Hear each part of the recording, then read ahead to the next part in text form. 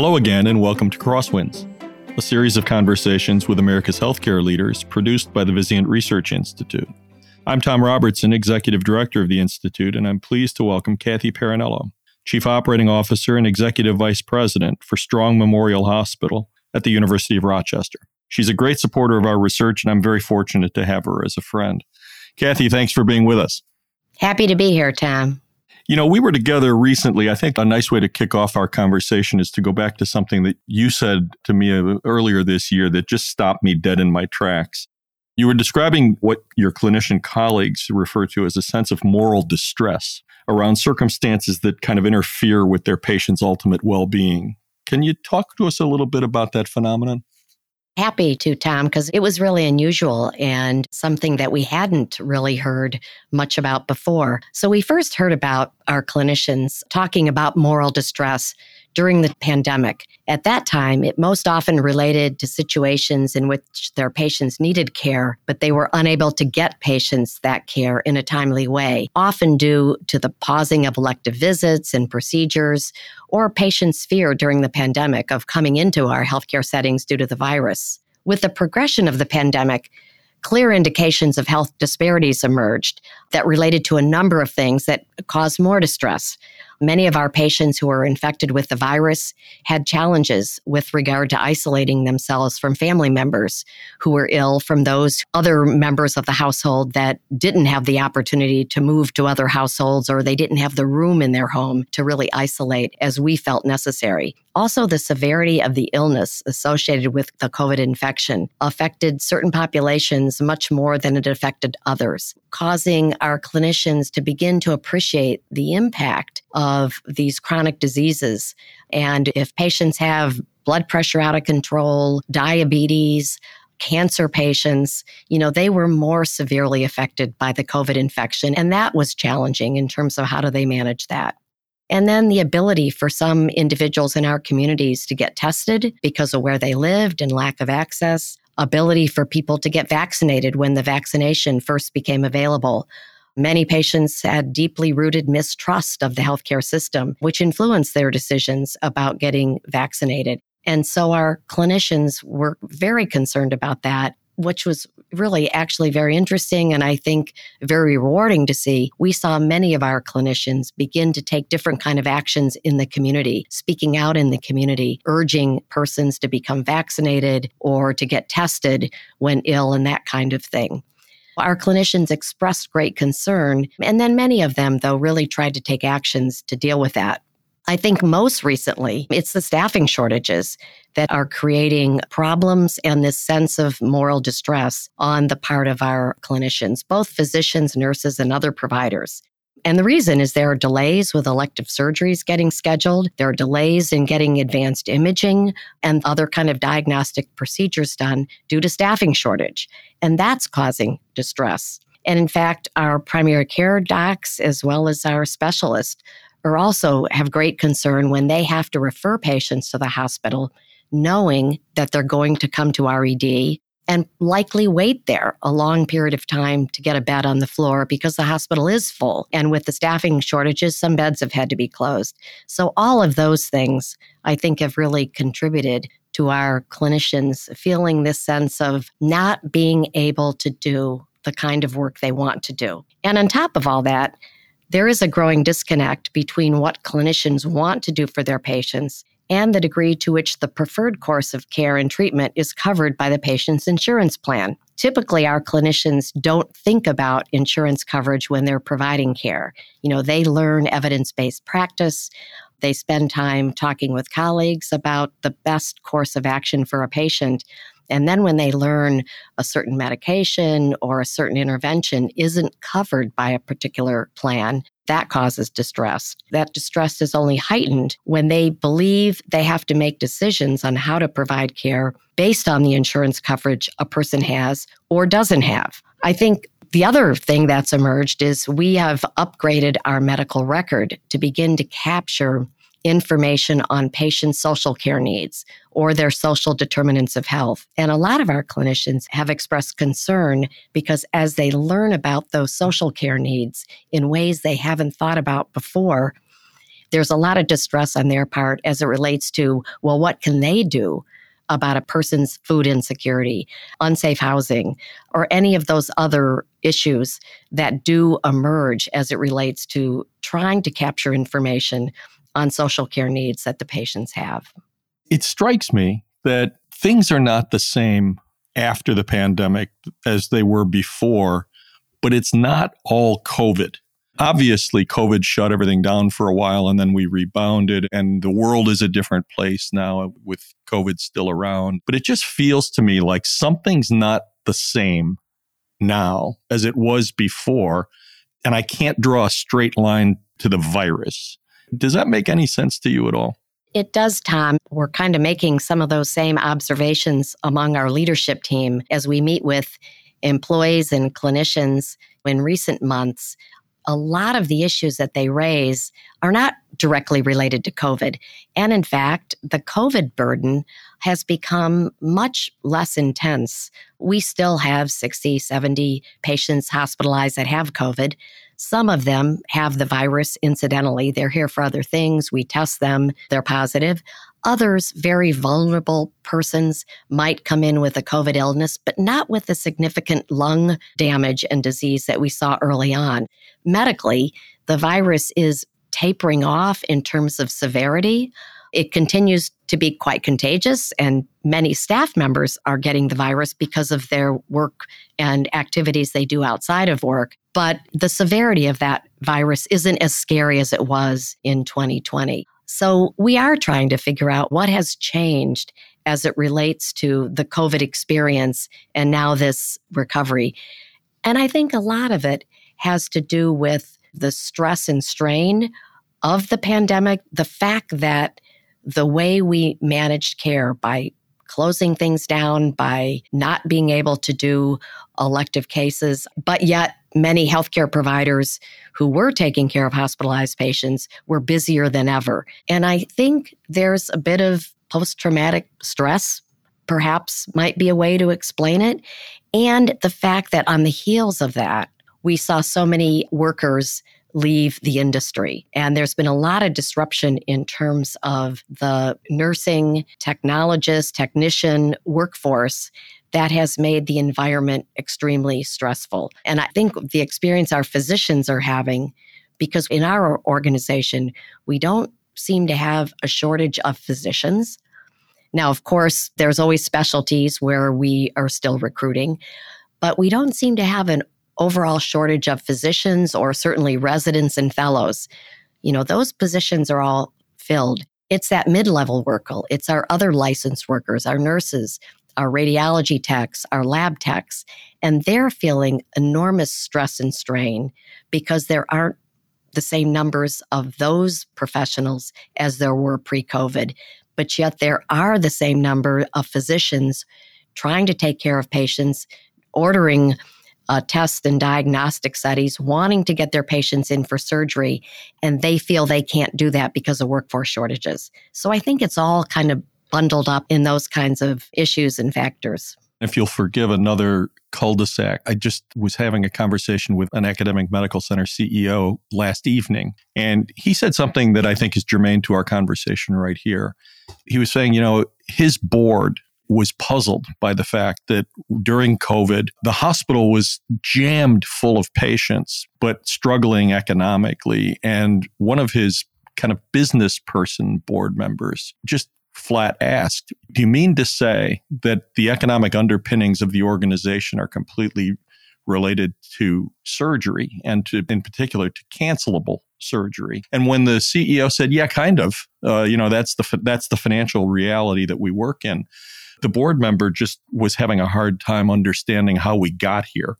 Listening to you talk about both the moral distress of not being able to do for our patients what we feel like they need, and then at the same time, this kind of overwhelming, that you just put your finger on what I was struggling with, this feeling of kind of being overwhelmed at the same time as the financial system or the economics of it are not aligned. The resources to do what you know you ought to do are hard to come by because of the way that we've paid for these things. Do you think that maybe COVID kind of unveiled a bigger issue COVID was certainly just a tidal wave of a problem.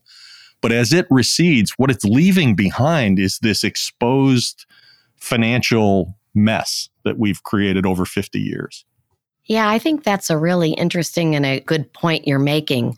And I think part of the problem or the issue relates to the fact that the public thinks high quality healthcare is something that needs to be available to them when they need it, regardless of some of these financial pressures. But we live in a reimbursement environment where we get paid only when we provide an intervention, for the most part. Right. Even though we have value-based contracts that we're working on, they're primarily associated with gain sharing. So we work with the health plan, and if we can keep the patient out of the hospital, provide services in a less costly environment, we share in those savings. Those are all good approaches. But we are still in an industry, like many other businesses in America, right, where we get paid when we provide an encounter or a service. And I think what you're alluding to is the fact that, is that the way healthcare should be financed in the U.S.? I think one of the challenges is that a lot of people have believed that perhaps what got slowed down when there are staffing shortages or during the early days of COVID was elective care. And I think sometimes we use the word elective when we're talking about patients who come in for their surgery or their procedure from home. Right. Scheduled. Right. Yeah, they're scheduled, right? Yep. A scheduled procedure is not necessarily an elective procedure. Exactly. Right. And that was another thing that really contributed to the distress among our clinicians. New York State actually required that elective procedures be canceled during a couple of different waves of COVID. And we had lots of discussion about what's elective and what's not. And we came up with a definition that an elective case would be a case that could be deferred 3 months without creating harm for the patient. But when our clinicians got together, they says, well, what about this tumor resection? I could put it off 3 months, but what's it going to be like in 3 months? Exactly. They also talked about patients with significant spine issues or joint pain, patients that might be on opioids today to deal with the pain. And if they don't have their surgery for 3, 5, 6 months, what is that going to do in terms of their dependence on pain medication? And is that really an elective surgery, even though the patient is home, comes in from home, and has that procedure scheduled? So this whole notion of what is elective and what isn't is, I think, not well understood amongst non-clinical types.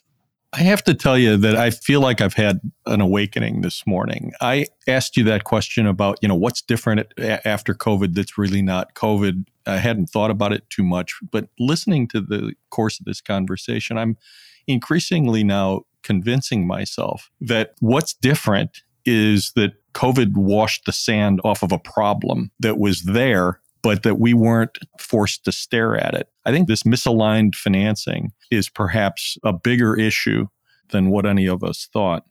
Let's shift gears for a quick second and go back to something that you touched on in your first set of comments. America is rightly less tolerant today, really after COVID, less tolerant of long-standing health disparities. But let's look beyond the first-order problem of uneven access to care and think about something that I call experiential disparities. Think about the enormous gaps in the experiences that some patients and their families have compared to the experience that other patients and their families have once they access the system. And my question to you is, should we aspire as a healthcare system to narrow those experiential gaps in addition to tackling access disparities? Tom, you're absolutely right. And there's a lot we're doing in our organization around that experience because there is a lot more to disparities than access to care or insurance coverage. And increasingly, our providers are appreciating the impact a patient's experience with the healthcare system or with their encounter with them has on their compliance with the recommended treatment or the patient's willingness to return for care or share all the necessary information to a provider who they perceive comes to the relationship with a biased view, albeit often subconscious bias. So it's increasingly important in our efforts is to understand better that implicit bias evidenced in the use of stigmatizing language and often in what we see in the patient medical record. One of the things we've done, it was based on work done out of the University of Chicago, and we're looking at the degree of stigmatizing language in our medical record and are developing educational programs around phrases and descriptions that are often used, when physicians believe they're communicating to healthcare providers through the record. But now many parts of the records through patient portals and electronic records are available to patients. So we are looking hard to identify better ways to describe certain situations. You don't define a patient by their disease. You define the patient by the symptoms and concerns that they're bringing to the table. In fact, one of our primary care docs, he's been working with the team from Stanford on this program called Presence 5 for Racial Justice. And that's an educational program for physicians, which focuses on a number of things. It's preparing for the visit, with the provider teaching them to prepare for the visit with intention, reflecting on the patient they're seeing and any identity bias or power dynamic that may exist. The training on listening intently and completely to a patient without interrupting and trying to, move the discussion along too quickly. The notion of agreeing with patients on what matters most to them, talking about explicit discussion of goals of care, and connecting with the patient's story, understanding a little bit about the patient's background and not jumping directly to the medical issues. Some of the other things we're doing, and I mentioned this, I think, a little earlier when I was talking about capturing more social care needs from patients, but we're also looking at improving our capture rate in the medical record of things such as race, ethnicity, sexual orientation, gender identity, and so forth, as defined by the patient, so that we can examine our patient experience scores as well as our quality scores in light of some of these variables. And it's been very interesting. We looked at patient experience and we looked at it by race and ethnicity.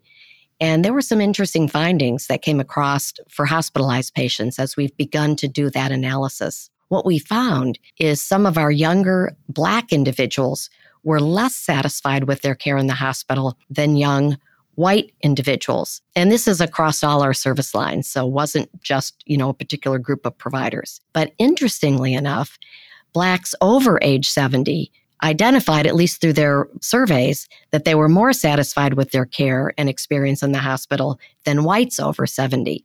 So it was an interesting finding, and it caused us to think, perhaps there's age-related cultural issues there, where people in the older age groups were maybe taught not to be critical of healthcare services, where younger individuals are ready to identify that experience differential. So we're spending a lot of time trying to look at the data and understand what we need to do to improve that experience, because it is truly important if patients are going to engage with us in their care, follow a recommended plan of treatment, and participate with them and their loved ones in managing their care. You raised this issue a couple times this morning. You can't have a conversation in healthcare today without acknowledging the elephant in the room being the labor shortage. What is the labor shortage? How did it happen so rapidly? And what can we do to fix it? Yeah, I think, Tom, that's the elephant in the room for sure. And I don't think there's a healthcare leaders group or meeting that I attend these days where there is not a discussion of workforce shortage in healthcare and what are we doing about it. When I look at what's happened, certainly in our region and in our community, and it's consistent, nationally, I read recently 40 million people in the U.S. left the workforce in 2021. I mean, that's a huge, they talk about the great resignation. Mm-hmm. And while many left for cash incentives or better pay, people also left the labor market to care for children or elderly relatives. And meanwhile, older workers often retired early. We saw a lot of that. People in their early to mid 60s that might have historically worked longer, retiring either because they could or because they were burned out by demanding jobs. And I think with the growth in remote work options, many older people selected those opportunities if they could. And I think that aspect, that great resignation, so to speak, it hit healthcare particularly hard as the work is demanding. And for direct care providers, which are the ones that are most in demand today, it's not conducive to remote work that's become so increasingly popular and attractive to workers. I also think in healthcare, this temporary contract work employment has been highly attractive to workers, pulling them out of regular jobs in our hospitals and healthcare systems due to the fact that they could earn higher wages, even in the face of lower benefits, which are often readily traded off for higher wages, especially among younger populations. And it's interesting, I think that phenomena, it's not only created distress amongst the workers that remain employed by the hospital and aren't making these exorbitant hourly rates, but it also has caused many of these workers, people working for temporary contract organizations, they're actually have decreased their hours of work because they can achieve their target income through fewer days at work, less overtime due to this higher hourly wage. So that whole phenomena wreaked havoc, particularly in the healthcare industry. And we're seeing that. We use travelers in our own organization just to help bolster the number of individuals we have, but it creates distress amongst our existing employees who are kind of looking at the travelers as people that are coming in, and yes, they're helping out. They often aren't as well prepared because they haven't been in our organization. It's been a real challenge, both because of having to seek these outside workers, but also then dealing with the distress amongst our own workers because of that. I can't imagine the morale challenge that creates. Our industry for so long has hinged on that kind of camaraderie and team spirit, and the person next to me has my back. And boy, you guys work so hard to build that culture, and then this gets in the way. Yeah, and I think the other thing we're experiencing is this healthcare shortage is affecting not only hospitals, but all levels of healthcare. And our nursing home and home care agencies have been hit hard with shortages, which, if nursing homes can't take patients and home care agencies can't enroll as many patients, what happens? Patients back up in the hospital. So what's intensifying the workforce shortage for us is the fact that we have a higher number of these patients waiting for nursing home beds or waiting for home care services. We have a higher number of these patients being hung up in the hospital, occupying acute care beds because we can't get them out to the next level of care that's appropriate for them. So that's been a real challenge for us as well. Let me ask you our last substantive question and preface it by maybe an observation. I think there are at least two enormous contributors to resource consumption and really to compromised quality of life that we have, as an industry, we haven't yet quite figured out. And I would suggest that the mental illness and the socioeconomic drivers of poor health status are a couple of things that we just haven't yet figured out. As tempting as it is to think that we can solve the underlying social causes of these things, I'm not optimistic about that. I think we have to focus on the medical manifestations of those social determinants of health, and at the same time, do a much better job with mental illness. But it feels like we need partners in order to get that done. What do you think? I think you're absolutely right. Obviously, evidence abounds regarding the effect of socioeconomic status, poverty, race, ethnicity, and all host of other demographic variables and the effect they have on health status. And clearly, our healthcare systems do not have the ability to address all of those societal issues. So I think you're right. Partnerships with agencies and community organizations will be essential if we're going to be able to influence some of those really important factors. I think one area we can have an impact, and germane to the previous discussion, is the potential for job and career creation that we have in healthcare today. We just talked about workforce shortages, and we continue to be a labor-intensive industry, so would be well served to partner with community groups on job creation for both entry-level jobs as well as developing career pathways for employees who are in the early entry-level jobs and want to climb a career ladder in healthcare. That's going to require new and different ways of investing in our workforce. I think things such as tuition support, training stipends. It will also require developing work environments that are inclusive and supportive of ongoing growth and development opportunities. A key way out of poverty, as everyone knows, is job creation. And I think healthcare has plenty of opportunities to create jobs and work with community agencies to employ more people in our communities, in our healthcare settings. I'm certainly encouraged by New York State's current proposal for its second federal 1115 waiver, where they're proposing to redesign the Medicaid program. And they've advocated for integration of funding for social care. So New York State is proposing, should this waiver get approved, which it looks like it's being reviewed positively at this point at the federal level, but they're looking at a way to integrate some funding for both social care needs as well as medical and behavioral health needs. And they're looking to provide funding to our health plans, our managed care organizations, as well as our accountable care organizations that are going to be required to be spent on addressing these social care needs. And they also call for coalitions of these community-based organizations to come together so that they can provide funding to some of these organizations that are working in partnerships with clinicians to meet some of those needs. Because as you noted, healthcare, we're not the experts in providing housing and programs to address food insecurity and transportation and those kinds of things.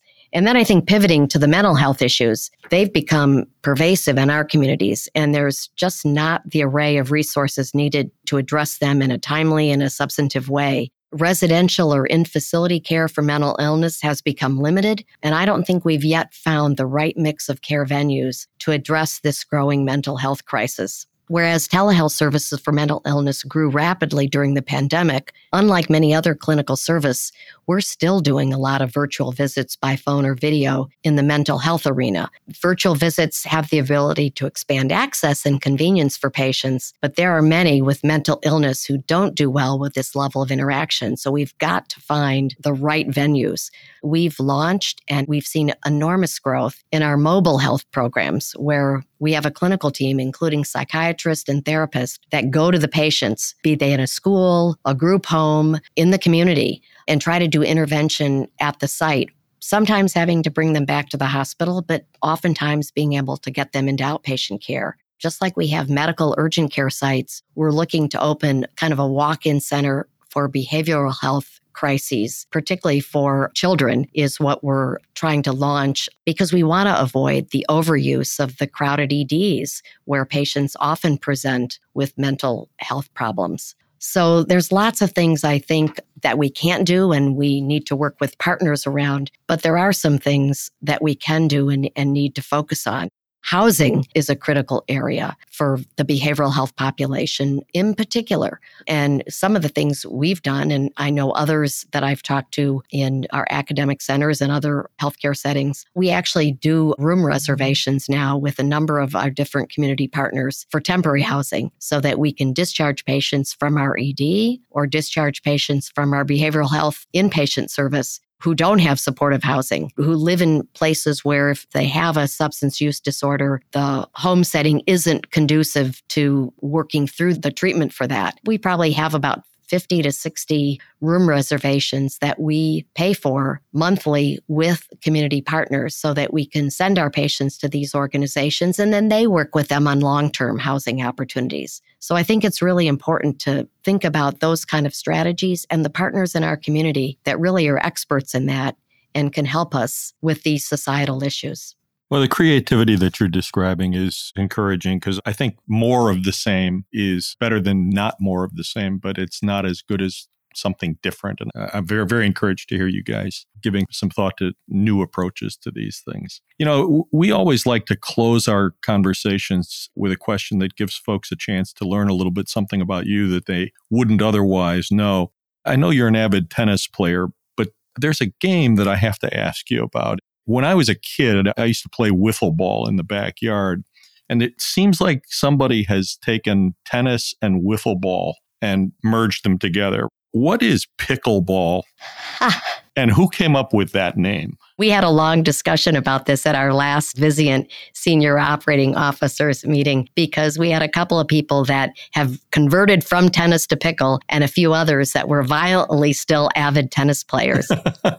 So it was really a lot of fun. And I have to admit, obviously, I was a tennis player first because pickle is relatively new. And I did hear that there were a couple of dads, I guess, who were trying to amuse their children. And they created, probably because they had wiffle balls that they used in the backyard for baseball. And they developed this game with a paddle where you hit this wiffle ball, kind of a blend between tennis and I don't know what else. But this game and the scoring is, it probably takes longer to learn to score in pickleball than it does to actually learn to hit the ball. But I have to admit, as much as I love tennis and still avidly play that, I have resorted to playing pickle and I'm liking it better each time I play. So there you have it. I don't have a right knee that will allow me to be your doubles partner, but if you'll let me just sit on the sidelines and watch, maybe you can teach me a few things about that. Kind of gives a new meaning to the balls in your court, I suppose, right? Yeah, it sure does. It sure does. What I've heard, though, that pickle is easier on your knees, Tom. And I know a lot of people that as they age, and I'm kind of thinking about that myself too now, that pickle is actually an easier sport on their knees than tennis ever was. So you may want to think about that. Maybe I got a shot at it afterwards. Well, Kathy, I'm a huge admirer of your work at Rochester, and I can't thank you enough for your tremendous support of our research over the years. And today in particular, I just have to tell you that the conversation that we had today was one of those moments where I just grabbed a moment of clarity that I haven't had around a couple of issues. So thanks so much for being with us and for taking time for us. Well, thanks for asking me. I really appreciated the opportunity. I love to talk about healthcare and what we're doing and learn new things. So happy to have been able to participate. Great to have had you. And thank you for listening in. We hope you find these conversations thought-provoking, and we look forward to welcoming you back for a future Crosswinds. I'm Tom Robertson. Until then.